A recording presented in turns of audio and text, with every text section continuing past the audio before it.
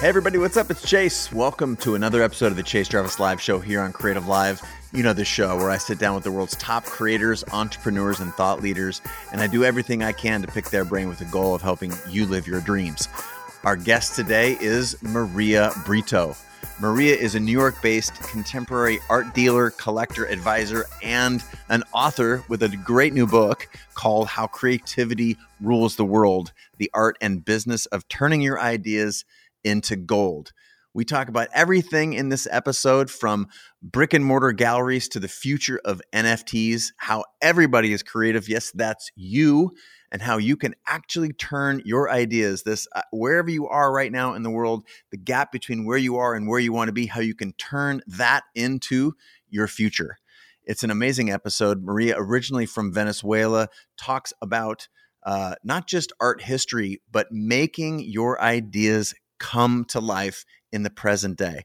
It's a fascinating discussion that goes from collecting to creating and back again. It's a fantastic episode. You're going to love it. I'm going to get out of the way and let you enjoy our guest today. Again, Maria Brito.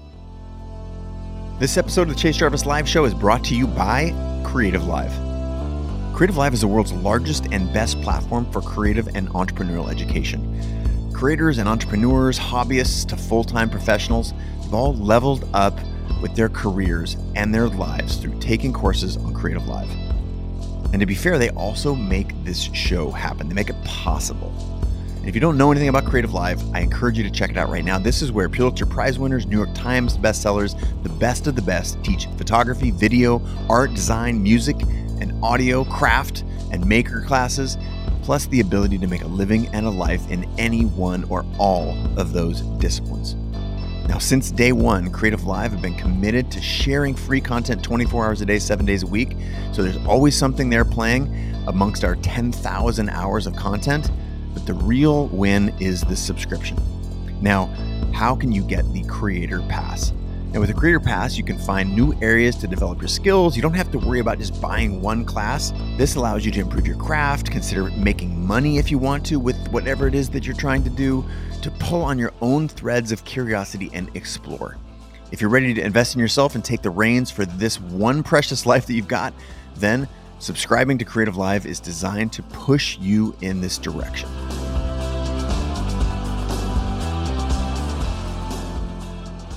Maria, thank you so much for being on the show. Welcome. Thank you, Chase. I'm so pumped and thrilled to be here with you. And hello, everyone who's listening. I'm so excited to spend this time with you. Awesome. Well, we have a lot to cover because when I originally got attuned to your work, I felt like you were speaking directly into my brain. You have a long-standing place in the art world. You've written an incredible new book that I want to talk about. You've helped so many others put their creativity to work in the world. You have inspired a ton of people, me included. So suffice to say, without me introing you, what I always love asking guests to do is, for the people who aren't familiar with your work, other than what I just shared with them, explain sort of who you are, how you came into maybe even being on the show, what you refer to yourself as, and how you sort of orient in the world. Thank you again. So I am an art advisor. And what I do is I am the eyes and ears of art collectors, and I teach them how to diversify their assets through art, but also I teach them how to live with contemporary art and get a window into the hearts and minds of artists. And, it's an incredible, interesting, and fascinating world that I actually build for myself because I used to be a corporate attorney. That was 13 years ago, and that was the time of my life that I label as my dark ages. So I transitioned into something that was meaningful and continues to be meaningful to me. And in the process of becoming an art advisor and building the business, I also became a curator. And so I have curated exhibitions around the world. I also was called by a lot of different companies to teach their employees how to see things from a different angle, how to think like artists, how to mine their ideas and build confidence in their creativity, because everybody really is creative, and creativity is not just for artists or just for tech, or it is for everybody who want to materialize their ideas and benefit from them. And in the process of doing that in my art advisory too, I decided that I wanted to bring the teachings that I had learned from artists and the things that I had learned from entrepreneurs into a more comprehensive program that is online, and people can take it and do it at any time and whatnot. And so the typical student is either, a freelancer or a manager or an artist, or I even have had attorneys, I have had doctors, people who actually want to benefit from the power of seeing things from a different perspective and position themselves from a different angle. And that is actually what inspired me to write the book, because I saw that they were getting so many incredible breakthroughs, and they were shifting careers or enhancing theirs, or finally, crossing that bridge that they were, longing to bridge in terms of money or recognition or whatever. And I thought, wouldn't it be interesting if I actually double down on the studies that I have gathered, the data that I have put together, the information, the historical passages, and organize it in a book? And that's what I did. And so that's why we're talking today, because I love what you do. I respect what you do tremendously, both as an artist and as an author and as a podcast host. I don't know how you do all this, but you do it, and you do it beautifully. And I'm your fan, and I'm thrilled to be here today sharing what I have learned in my life from artists and how I have also translated that into my business. Incredible. Well, you are not the last.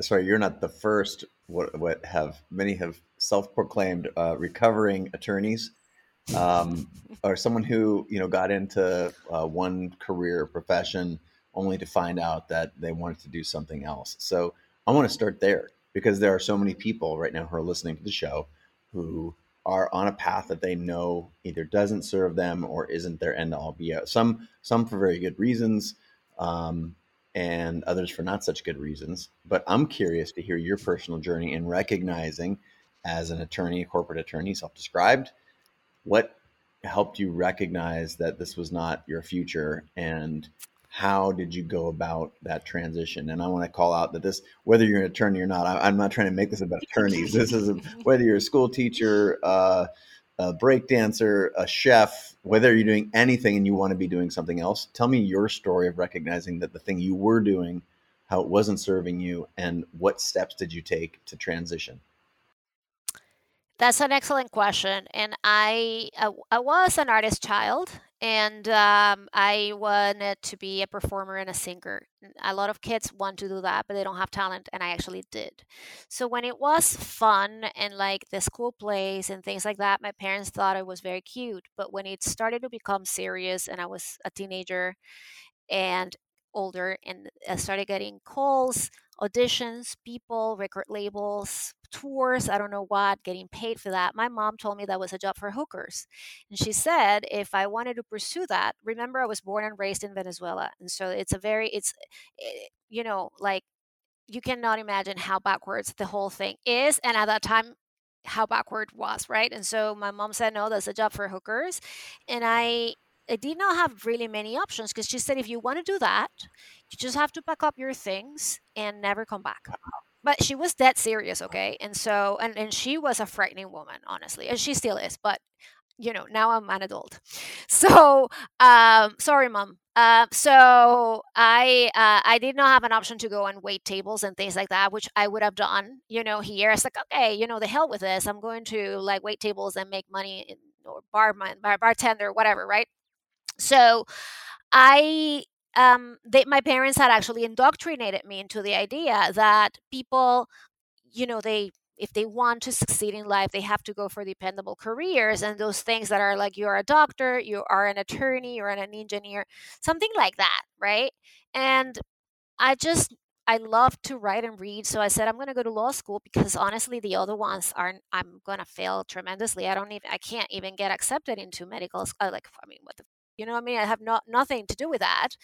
And so I went to Harvard Law, believe it or not. I mean, that's how far I went. And I graduated, I passed the bar exam, I moved to New York City, which was a big dream of mine.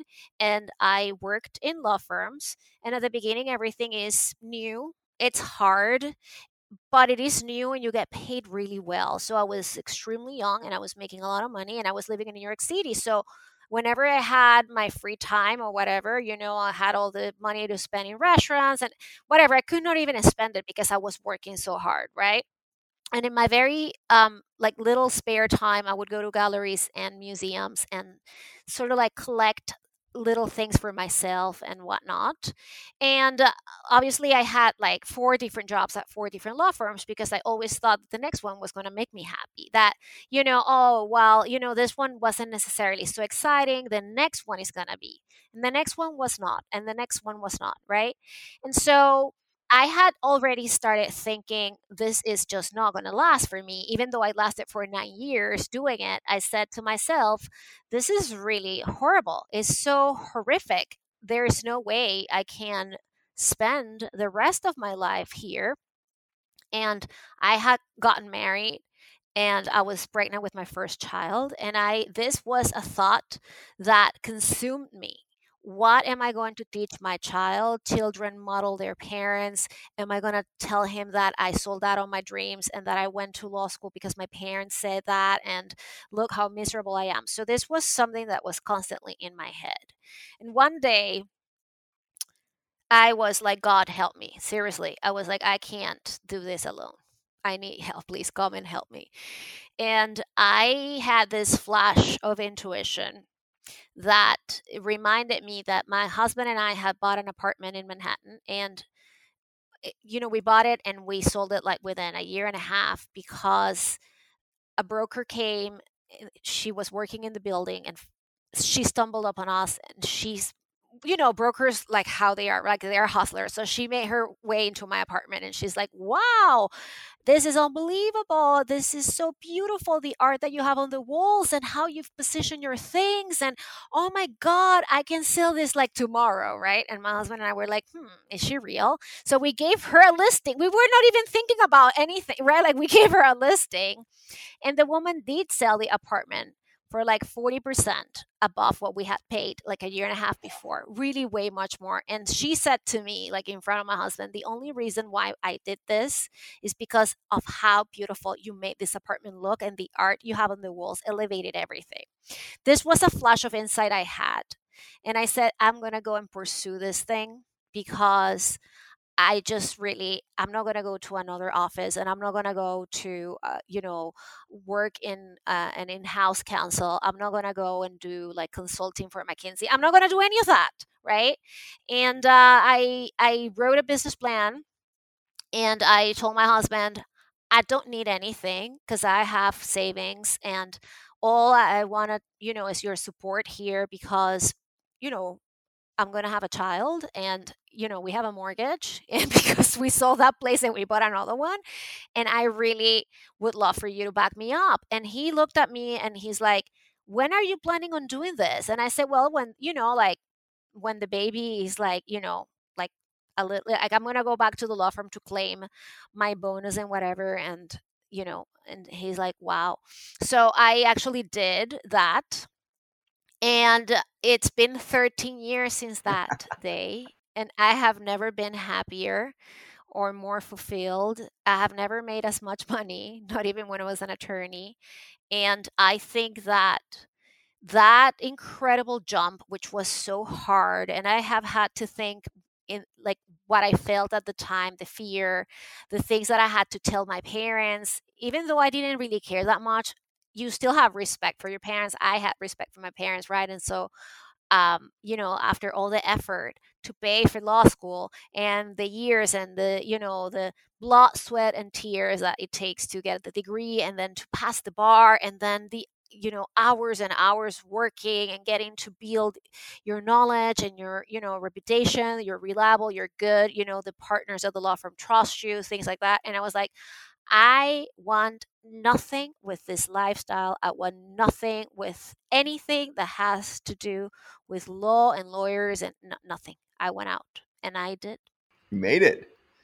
Well, you've Yeah. done so many different things since then, including as an art advisor, which is one of the things that you cited in your self-described say title there. I know you have um, you consulted on Diddy's collection and Gwyneth Paltrow's Mhm. and so many sort of famous celebrities, helping them collect art that inspires them, that is valuable, that is oriented, has value in the market. That's just one thing. I do want to make sure that we get into your new book, How Creativity Rules the World. But interestingly enough, this early part of your life, before you had a book deal and before you were working with Gwyneth Paltrow as an example to build up her art collection, you had to go to work on day one, right? You left the law firm, new mother. What did you do? What did you do to get started? Because so many people, again, listening right now are like, great, I also left my law job, but now I'm scared shitless. Yes. So, Yes. what, And get us through zero yes. to one, getting from just some deciding that you're leaving, the leaving process. But what do you do on day one? You're like, okay, here I go. You stack some papers on your desk. You make phone calls. Do you hit the streets? Like, what's day one for No, you? what I do is that I had in my eye on someone who is a woman who works on messaging and communications and PR and things like that. So I called her up and I said, I have this idea of what I want to do, and I would love to sit down with you because I have seen that you have worked with the entrepreneurs and different people. And so I went to visit her in New York, and I explained to her what I wanted to do, and she said, well, I would love to take you on as a client, and I'm going to help you. So, do you have an idea of what you want your website to look like? Or do you have an idea of what is it that, what could be the most interesting thing that you could offer that nobody else is doing? And I told her, I believe that the most unique thing that I have to give to people right now is my willingness to demystify the mysteries of the art world and show people that anybody can collect and that it can start at little money or big money. Like, it doesn't matter. I would love to start blogging and using social media because nobody else in that space is doing it. And this was, again, 13 years ago, pre Instagram, pre YouTube. Like, everything is online and available to everybody if they wanted to, right? And she said, oh my goodness, I find that so interesting because that's true. It's such an intimidating world and it's so snob. So we both sat down and we crafted messaging. And once you start getting these ideas, you start coming up with more ideas, right? Because that's the thing. You have to take action so that action begets more action. And I, hired the web designer. She thought it was going to be good for me. And I had a photographer and, the messaging, and boom, we put it out, and I started messaging and emailing people in other blogs, right? Like, asking them to help me cross promote, and so that was day one. And so, and two and three, and like, the first month or whatever it was of setting this up. And I started asking people for, referrals and say, I'll charge you half of what it is. I'll go for, a lower fee. But I honestly think that what got me the most traction was my willingness to do all this blogging and let work and go to all the galleries, shake hands with all the owners, and talk to every artist and do every art fair. Because the truth is, since I was an outsider, I didn't have preconceived notions of what I was going to find at, like, in that world, right? I mean, once you're an expert and you've been doing the same thing for a long time, you start to develop blind spots because things are so easy in a certain way that you miss what's happening in the periphery of things. And also, once you've been for a long time in an industry, it's normal that you're going to have beefs with people, enemies, things, you know what I mean? I had none of that, right? Because I didn't know anybody. And so if anybody would say, well, don't go to this person because they are this or that, right? Or don't, don't even try to approach this artist because he is this and that. And I said, okay, well, if that's what you think, that's great, but I'm still going to go and figure it out myself. So I had this hustler mentality, but at the same time, it was very pure and naive. And I had, there was no plan B, right? This was plan B. So it had to work out, or else I was going to see myself in this horrific situation of having to potentially go back to being an attorney. And I could not do that. It was like, for the years that I was an attorney, it was like I had a fake identity. And when I decided that I wanted to do this, I became my own self. I really started inhabiting the Maria that I was meant to be. And that is incredibly powerful. As corny as it may sound, I entered into the person. It's like everything worked out for me. Seriously, because I had the intention of doing something new and different. I had the willingness to differentiate myself. I was fresh. I was new. And I had ideas that other people had not considered because they had already been too ingrained and too entrenched in their ways and whatever, and they were rigid, and I was not. And this was a huge advantage. And that's why, if anybody is considering shifting careers, do not think that your lack of expertise in an industry is a negative. On the contrary, it is an advantage because you have that, vantage point that other people do not. So if anybody's scared shitless of, doing something like I did, because of a reason that they don't know how that specific industry works. I mean, first of all, yes, get to understand how the industry works, but do not be afraid that because you're not an expert and you don't have 20 years of expertise. And also, Chase, there's no such a thing as a 25-year career anymore. Yes. Like, that is good for an artist, yes, because you are born like that, but it's not like nobody stays 25 years in a corporate job and things like that. The world has changed. And because of that, people now have permission to do things that were unthinkable 20 years ago.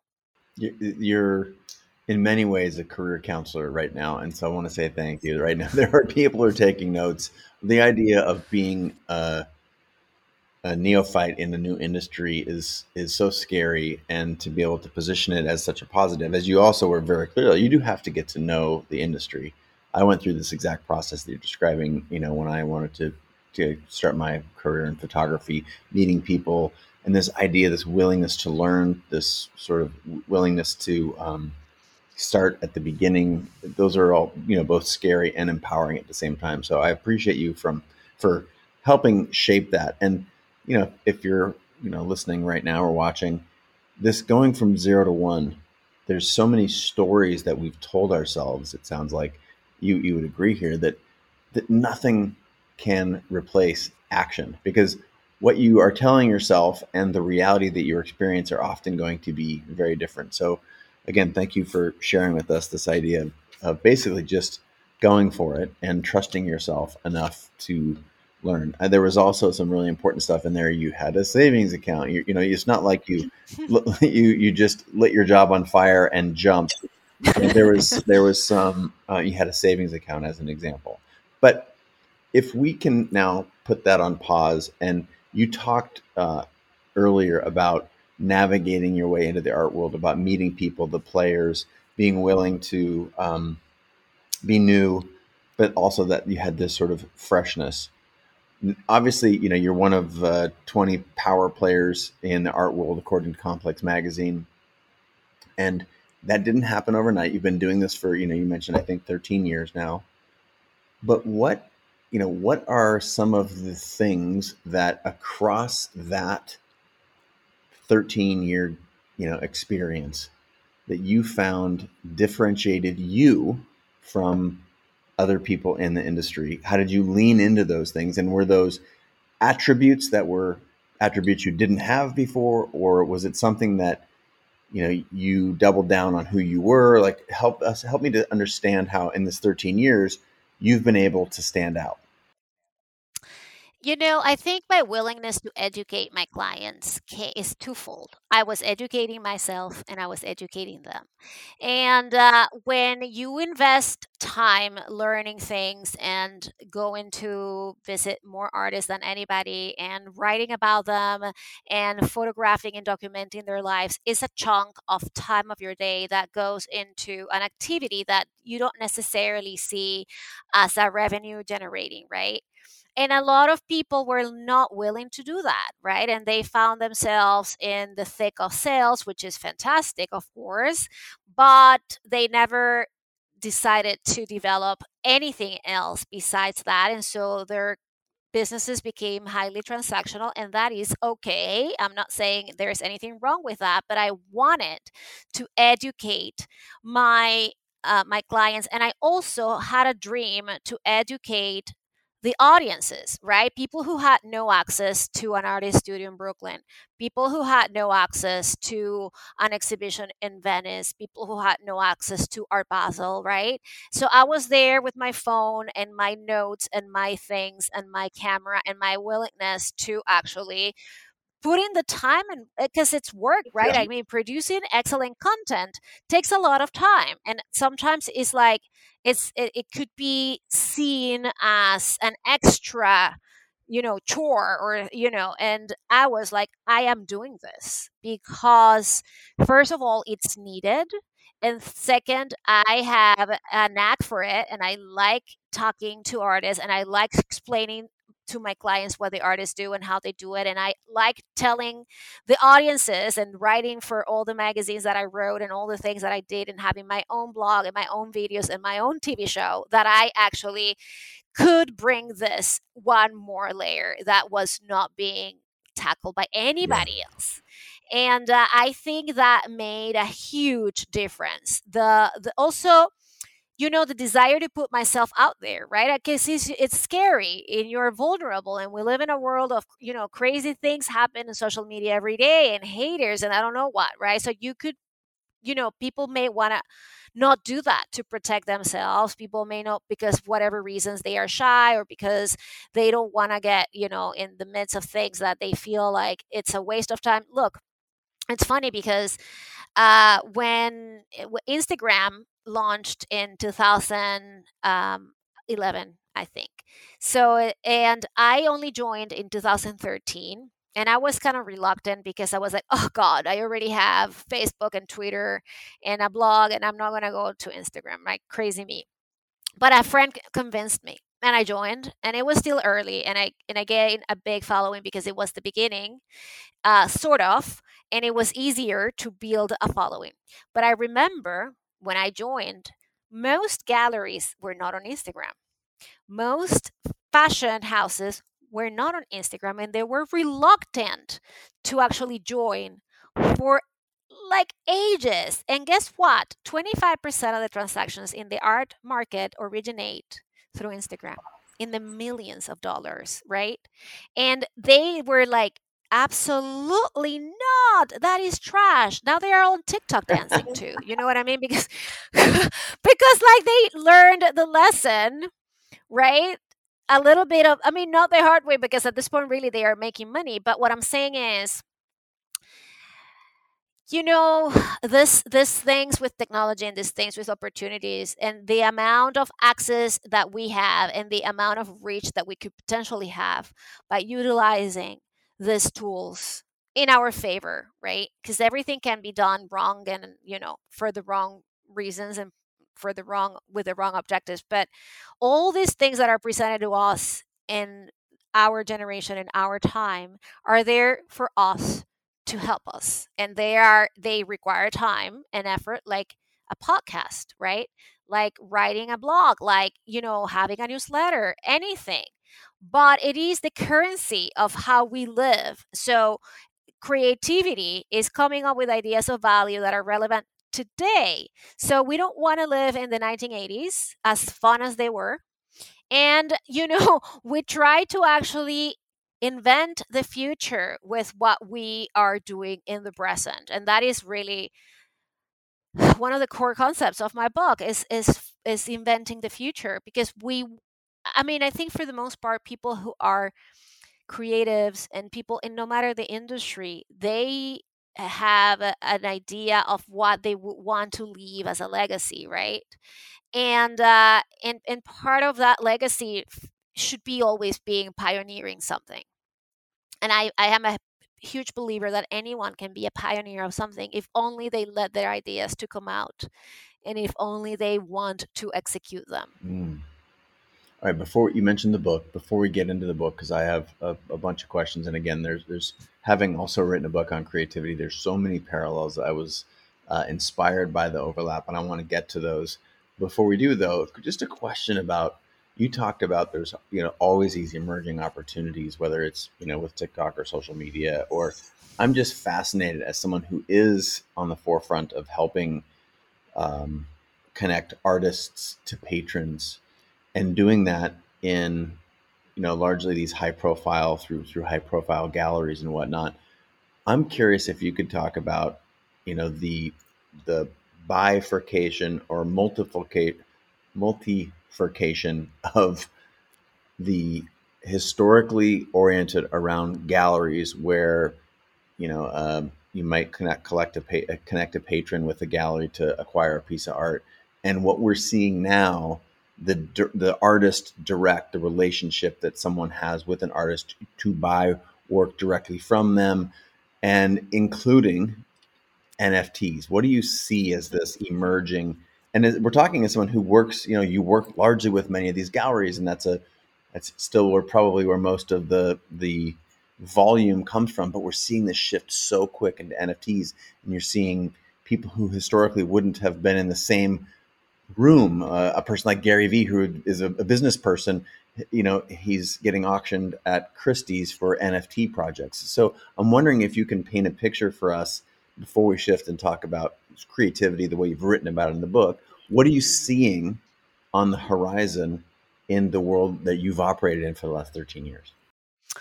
Well, it's also an excellent question, of course. And I think that there are many ways to skin a cat, right? And there are many ways that an artist can be an artist, and a successful one, right? And so there are the traditional artists, and by traditional, it doesn't really have anything to do with their age, but it has to do with their training and what they want to accomplish in their lives, right? And so these are the people who went to art school, or sometimes they can't even afford art school, but they are super talented painters, sculptors. It's mostly painters. And they start putting their art out there, and they start knocking on doors, and getting into group shows and galleries and things like that. And one day a gallery says, I want to invite you to have a solo show. The show goes amazingly well, and then the gallery takes a contract for representation, because the gallery acts as also like this connection with the patrons and the collectors, but also helps build careers, in the sense of, I will help you out, be in the museum collection, and I will help you out paying for the museum shows, because these things are not free, by the way. So, it is a very kind of like, it's bureaucratic, and at the same time, it requires manpower and help and whatnot, right? So that's one way of being an artist. A lot of young artists still dream of having that type of career, and being in the museum and being in the big galleries, because this is what we know. And so what is usually the thing that protects your brain. We are fearful of change, and this is what's interesting, right? And now we're talking about NFTs. And so it is inevitable, right? In a world where we have been digital for so long, and then we face a pandemic where things are even more digital, right? And NFTs, the first time they were mentioned and talked about was 2014. So it's not really like anything new. It's just that everything that is been discussed that is weird doesn't really immediately get a lot of popularity. Like, everybody who is creative is not going to get a lot of yay at the beginning, right? Because your ideas take time for people to accept them. And the beauty of this thing of NFT is that artists can now go directly to platforms, or they can launch their own NFTs, or they can, show things on Instagram and say, this is a drop. And then, all you have to do is go to OpenSeas or whatever, and they don't have to have an intermediate, right? Like they don't really have to necessarily Yeah, split in gallery half their yeah. profits or anything, right? Like they don't have Yeah. to do that. So that's fascinating because it's creating a whole hype, right? And like right now is the Wild West because it's so new that you have the good, the bad, and ugly, and it just keeps multiplying. It's like mushrooming everywhere.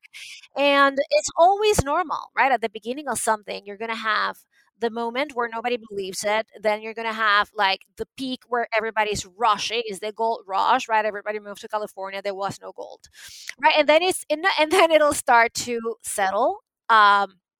And it is what I find about NFTs, the most fascinating thing is the ability of artists to program royalties, the ability of artists to have an idea where their art, who's the owner, and traceability over time. And I think that the way I see it, where I see it getting a lot more of importance over time, is that every tangible piece of art will be backed up by an NFT in the future. What I find super complicated, even as a former attorney, really, is to think about ownership, because you can actually play with the physical work, but also with the NFT. So, what is going to be more valuable, right? And how is that going to be? Is one thing can be actually separated and traded, right? And commercialized from the other. And you know, uh, I respect Gary Vee, but we really have to talk about Beeple, who sold his artwork for $69 million at Christie's. And this is something that placed him immediately as the third most expensive living artist in the world. I mean, behind Jeff Koons and David Hockney. So this is something that you have to take a pause to think about this for a second. That like what you said before, people who didn't have, this conversations in this, important settings or whatever, which at the end of the day is all bullshit, right? Because we're all human and we're all very interesting. So these people who don't necessarily were like hanging out with Christie's and whatnot, now they are. And at the same time, Beeple, who was a purely digital artist, now is making the tangible things that also sold at Christie's, right? And so what we're seeing is that there is this intersection of worlds, that nothing that's tangible is ever going to go away. Humans want to have things. And, it's like, the ruins in Ephesus in Turkey are filled with, murals and frescoes because people wanted to have art in their houses. So that's never going to go away. And for those who want to have a life in the metaverse and have houses there and throw parties in the metaverse with, NFTs on the walls, that is also going to be an option. And it doesn't have to be an either or. I don't like extremes either, like it's all going to be digital, or like the digital people have no space here. No, I think that it's important that we, as incredibly, rational and smart human beings that we are, that we appreciate that there are two things happening, and that there's going to be a lot of overlaps. At some point, we're going to have a lot of like experiences that have to do with digital world, that are, supported by a brick and mortar gallery or an exhibition space or an experience and things like that, because creativity and human imagination, as you know, is like the most unlimited resource that anybody can possess. So there are things that are going to be happening that we have. I mean, we might envision them. We're just not experiencing them yet, but they will come to they will come to pass. So let's shift our attention now to your most recent work of genius, your book, How Creativity Rules the World, the art and business of turning your ideas into gold. So there is an opening line in the publication materials that I love, which is, that Maria illustrates how creativity is merely a series of habits, actions, and attitudes that anyone can develop, regardless of who you are or what you do. That's a beautiful line. I wish I wrote it. I say many of the same things in my book, Creative Calling. I'm curious to hear your take on that. Expand that idea that creativity is a series of habits, actions, and attitudes. What do you mean? I think that when people hear the word creativity, they have one of two thoughts. One is that it is just for artists, and that's what people do when they sit down with their pencils and canvases and whatnot. And the other idea or thought that come to people's minds is I'm not creative because I'm not one of those artists, or I'm not creative because I wasn't gifted like Steve Jobs, was, and things like that. And all of those things are wrong, because the truth is that creativity, as I said earlier, is your unique ability to come up with ideas of value that you can implement and that are relevant for your business or career. And additionally, creativity is not one thing, is not a God given, that I gave it to you, but not to you. Creativity is an amalgamation of skills and habits. And those habits are as simple as being curious, really, as simple as that sound. And your ability to take chances and bets on you and on others and on opportunities. Creativity has to do with empathy, because if I don't know what my clients want, I don't know what the world wants, and I don't understand what is around me, I'm never going to be able to satisfy people's needs. Creativity is about being authentic and respecting your ideas and trusting them, and not just self-censoring every time or thinking that you're going to be judged, because you're going to be judged regardless, right? So then, I mean, people can think whatever they want, and you can do what you think is appropriate and what you think is valuable.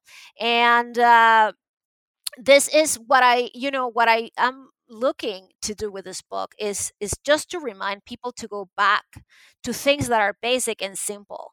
And complexity is the enemy of execution. And it's funny, because when I was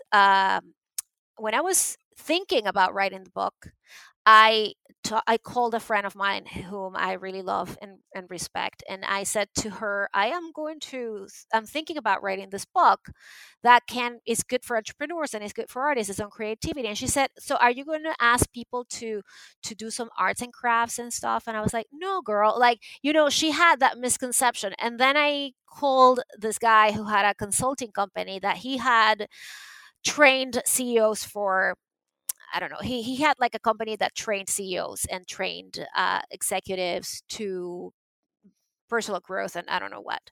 So I called him and I said, I'm thinking about doing this. And he said to me, well, girl, but innovation is reserved for those who can improve processes and cut lines. And I don't know what bullshit he said. Like, all the words were so big and strange, right? And I was like, they're both wrong, right? Like, my dear friend, and this dude are so wrong that I have to write this book, because I want to offer people a blueprint, the same way that I had to build this company, right? And how I did it, it was by following these habits and by actually trusting myself, my gut. I think people don't talk about having intuition. I think people don't talk about that enough, both in the world of business and in the world of art. Yet, artists are the most intuitive people ever, because they spend so much time in their heads and they are in silence and they are alone.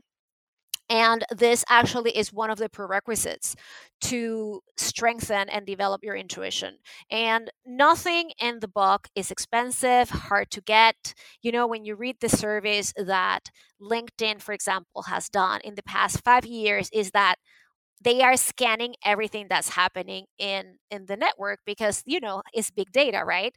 And the number one skill that is looked and sought after by the employers is creativity, and at the same time, the employers say is the hardest to get. And when Adobe always is conducting surveys and doing things around the world, is asking people, do you think that you are living up to your creative potential? I think every sixth person or whatever said no. I mean, we're not. So it's almost like there is this huge gap between what the market is asking and demanding from all of us and what people actually think they can give. And it is not that difficult because this is a muscle that gets to be strengthened or weakened whether you exercise it or not. And little habits compound over time. Little actions bring big results, but you have to commit to doing them. If you just read the book, you're going to have a lot of fun, ideas at the moment, and you're going to think this is so great and I'm engaged, interesting anecdotes, and you close the book and you just walk away. And I mean, fine. But if you actually do the exercises at the end of each chapter that I call the alchemy labs because they are really magical, then you're going to start seeing results like my students did, like I did. And I think that's what I want. I want to see people succeeding at what they want to do. I'm not sure if you're aware, but the past 2 years have seen the filing of 10 million new applications for businesses in the United States, which is an unprecedented number. Never in the history of this country we have seen so many new applications for new businesses. And that is exciting, except that the data also tells you that, 25% of businesses fail during the first 5 years, 40% during the first 10, and so on and so forth. And the data also tells us it's not lack of money or funding, is lack of creativity, is lack of ideas, is rigidity, is not wanting to pivot at the right time, is getting so married to what you're originally wanting to do and having the heartbreak of having to shift the business at any given time that you don't want to do that. You're still, I'm doing this. And it's interesting that it's not because people are not accessing capital, or it's not that they can't really get the money, it's just that they don't want to change their minds about what they're doing. Wow. Let's talk more about this intuition piece. It's a piece that I had flagged in the book here. I'm on page 100 in PDF, and it's very. I think the way that you talked about it is how to trust. What is it? When your gut knows what your mind doesn't. I'm obsessed with intuition. I'm wondering if you could go a little deeper. How do people hone that thing? And a question that I get asked all the time when I rant and rave about intuition is like, how do we come to trust that intuition? How do we know when our intuition is right, air quotes, and when our intuition is wrong? Share with me your thoughts on intuition when you know you're in your gut, but your mind or your brain does not. Intuition is very debated, right? Is a topic that it's sometimes may sound a little woo-woo, but it's not, because every human being is equipped with intuition. In fact, when we're kids, we trust our intuition. We know how to guide ourselves, in and out of situations. Kids are highly, highly intuitive because they have not received a lot of formal education. A lot of people, kids are not in like those positions where they are reading news all day long and they are drowning in information.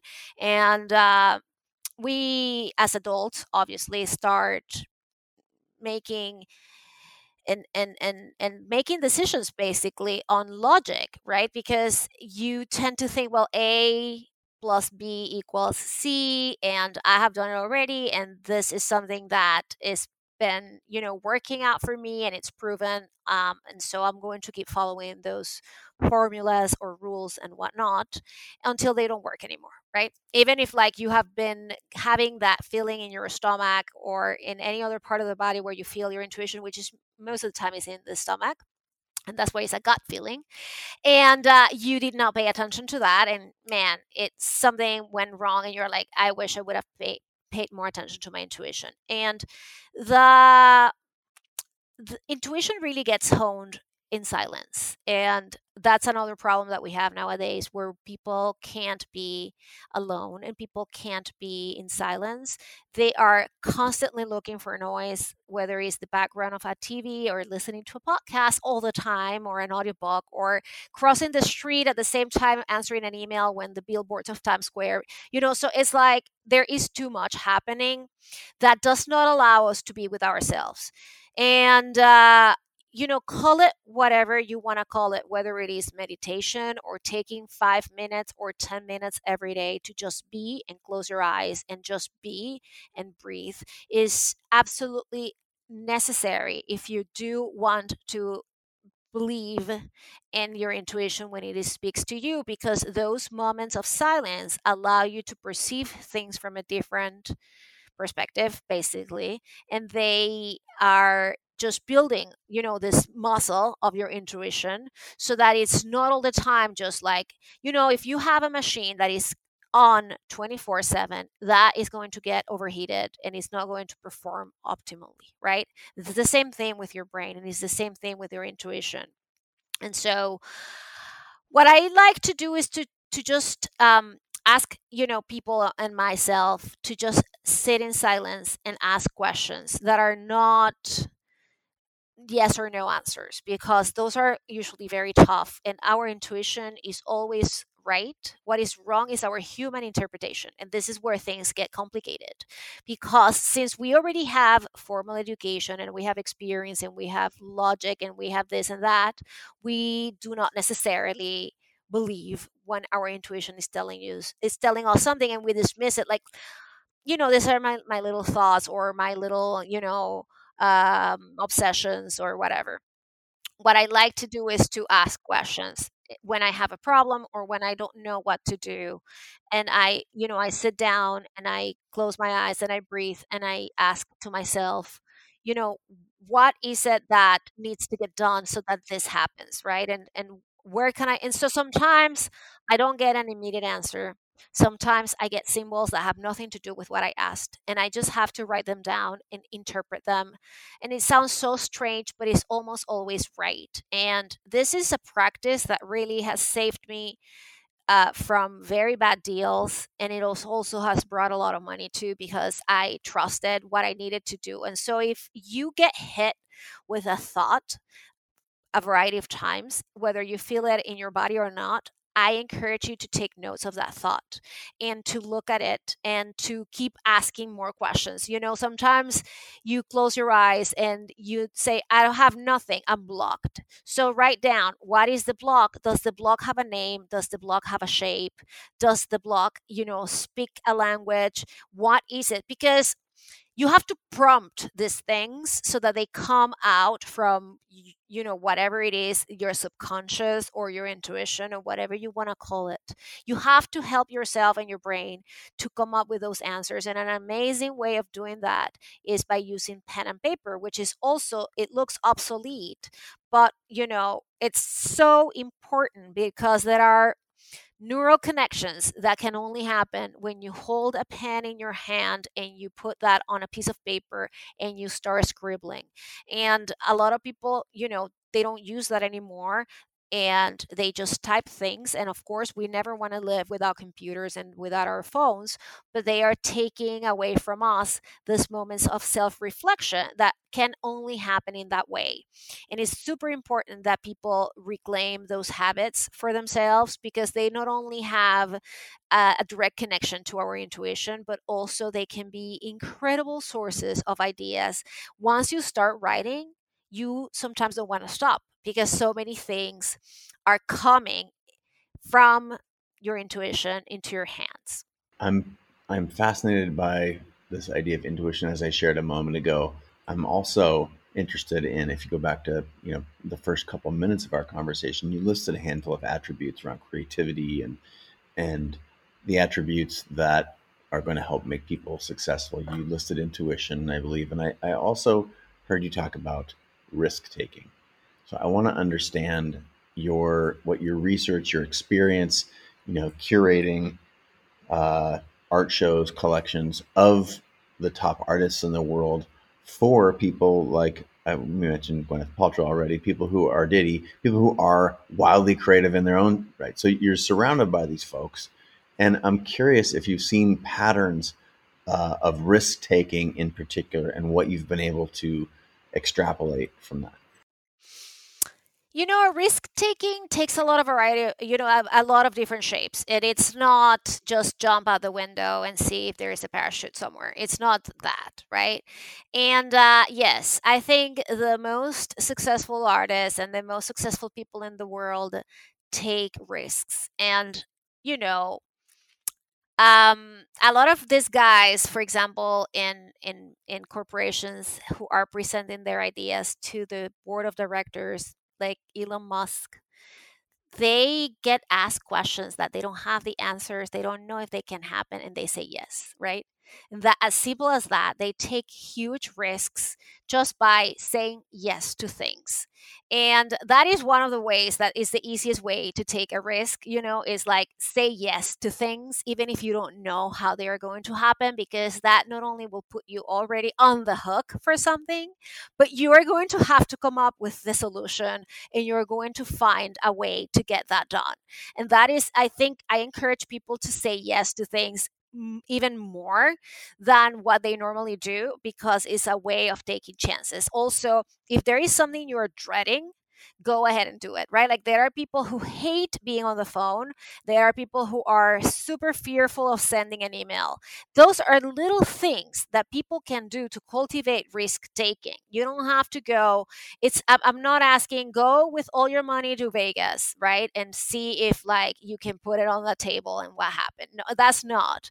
It is about every day taking a chance, even if it's like, listen, just go ahead and wear the damn red shirt. You know what I mean? Like, if that is, you are always wearing black, just show up with red one day, As here I right? am dressed in black. You got me. And that, no, it is just as simple as getting to understand the getting your brain adjusted for risk taking, right? And this again is like a variety of things that people can do that are so simple and so straightforward. Putting yourself out there is taking a chance, right? And expressing your ideas and having that vulnerability of saying, this is what I think and here it is. It is a risk, because you don't know how it's going to play out, and you don't necessarily have to please everybody, but you already took that step forward. And everybody, from Didi to Gwyneth to, Michelangelo to Leonardo da Vinci, all those people took risks, because the things that you're doing are new. When Gwyneth started Goop, it was a newsletter that came every Thursday from her kitchen in London. And, people were like, what is she doing? And why is she doing this? And why she has to give me advice? And who does she think she is? And I don't know what, right? And so the company is worth $300 million today. And that was the risk she took, right? And, when hip hop started, it was an underground movement from the Bronx that it was just celebrated on the streets. And people had no idea why they were talking and rapping, and there were boom boxes, and somebody from, the labels saw that and said, this, I'm going to take a chance on this because it sounds so fresh and new, and it's so interesting, that I think it has legs, right? That was in the 70s. So I think that it's so easy to be in our comfort zone, right? But is there any greatness coming out of our comfort zones? Is that what people want to do?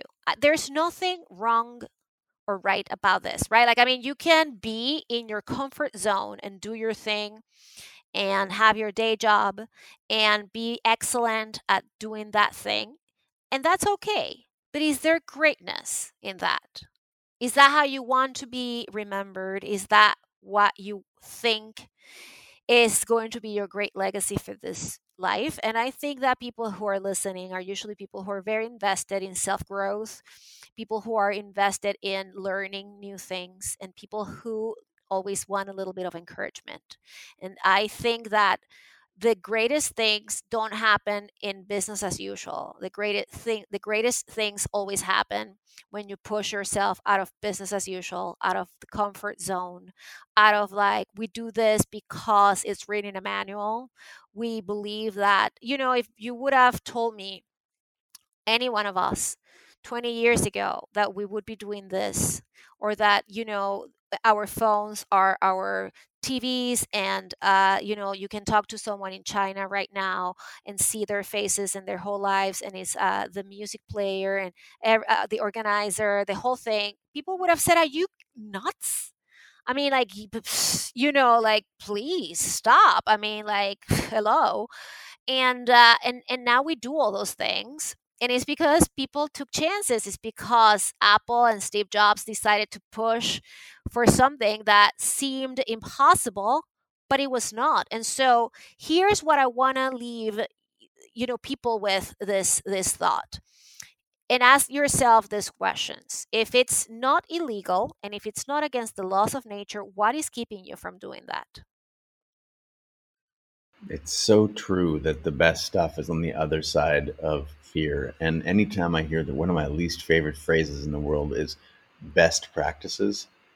By the time something becomes a best practice, whether that's a subject line in an email or a design principle, it what it has become is tired.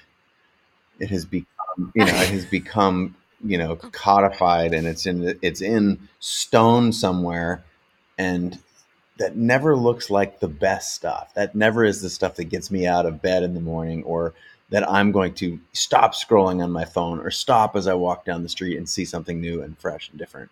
It's wacky to me that that we aren't more aware that best practices and the future, as you said, greatness are so different than one another, and yet we think we're going to get to greatness by way of best practices, and it just doesn't happen that way.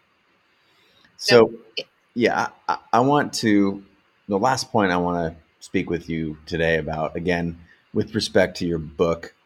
Congratulations, by the way. How creativity rules the world, is the idea of constant change, because you've described at several points throughout our conversation, the 20 years ago, the art world was only like this, and now it's a combination of physical and digital, and the galleries and the NFTs, and we've seen that change. We talked about just now the evolution from best practices to taking risks in order to be great. And what we can extract from those two things is constant evolution. So I want to understand your view, I read in the book, and it's very powerful, which is why I want to hear from you. The only constant is change, especially in creativity, and especially in the art world, where you make your way so easily and in such a well-known way. Talk to us about how creators, entrepreneurs should think about this ever-changing environment that they find themselves in. I said before how the business owners let the businesses fail, not because of lack of capital or funding, but because they are so married to the idea that was the original idea, and the thing that they said, that I'm going to do this. And then market conditions change, the world changes, things happen, pandemics, societal, uprisings, whatever, right? Like, we have seen it all. And, I think that adaptability obviously is part of being creative, and flexibility as well. And that is not something that everybody has, but I think people can get there and cultivate that. And the truth is that my business is not the same as it was 13 years ago, and it is not the same as it was 5, and it's not going to be the same in 10. And I like that because it keeps me on my toes, but I also have to, you have to meet your audience and your clients where they are, not the other way around, unfortunately, right? And so people move in certain directions because there are trends, because there are things that are happening, because they get affected by external circumstances, because people move on very fast. I'm the mom of two Gen Z boys, and believe me, I see how not loyal they are to anything, right? I mean, it's just like not music, not video games, not friends. It's very strange, but it is a reflection of the society that we have. And I'm not actually saying change every day like Gen Z do, but I'm saying it is important to be open to the possibilities that you have to shift your business model,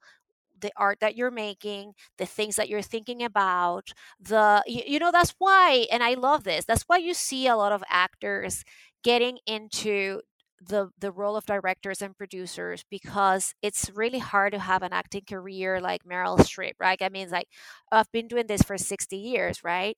But they already have been in the sets. They already know what things are happening there. They already know everything, right? And that is why they can make those transitions, and we actually enjoy them, right? Because they can do magnificent things if they are willing to take those shifts. And that's also the same thing, like, why you see artists who start in one way and they evolve, because artists and art, this, it doesn't happen in a vacuum, right? You need to have the world around you to actually reflect and make sense of it. And the world is never the same. The world moves very fast. And I think the greatest contribution that anybody can do is to help others transition or move or do things better in this world. So it's that means that you have to be very present and very attuned to what's happening in the world, and that is how pivots happen. And that's why I have a whole chapter on pivoting, because I think that people sometimes don't see the value on changing things. And you're like, oh gosh, my numbers are not looking good, or this has been a trend where I am seeing this that is not moving, is not going forward with. That is actually a very clear signal that you have to adjust the course before it's too late. The market, the conditions, the responses you get are going to be the best barometer for you to measure what's happening. And those things usually don't lie, right? And I mean, it's a shame when people get so rigid that incredible things that could have happened, because every pivot is based on what you already know, right? I mean, you're not going to go from a surgeon to a painter. Like, that's hard, honestly, right? I mean, I'm talking, or like what I did, which was incredibly radical. But what I'm saying is that once you have built something in a business that you love, you can use what you have built to do something else. And the most interesting thing is that people should always explore intersections and adjacencies, because this is where opportunities are, right? I borrow things from other worlds to bring it into the art world, because nobody, like when I was doing the blogging, nobody else was doing that, right? I mean, there were fashion girls and there were, I don't know what, doing the blogging, or cooks and chefs, and nobody in the art world was doing it. So I borrowed that, right? When I did my online course, nobody was doing that, but other people were doing that in other areas, and influencers and content creators and whatever. So I said, I can do that too. So the adjacencies, and those are very important places to look for opportunities, because every industry intersects with another in many ways, not just one or two, but many, many ways. And if you pay attention to what's happening in those intersections, that is where you're going to find gold. And it's usually things that are not that obvious, right? They are not obvious to the rest of the world, or else everybody else would do that. But they have to be obvious to you. Like, if you are paying attention and you're in the present, you will see how to make those adjustments, pivots, and changes if if you're willing, if you are willing to look for those opportunities. All of the best things in my photography career, for example, came from outside photography. This particular show that we're on right now is now 12 years old.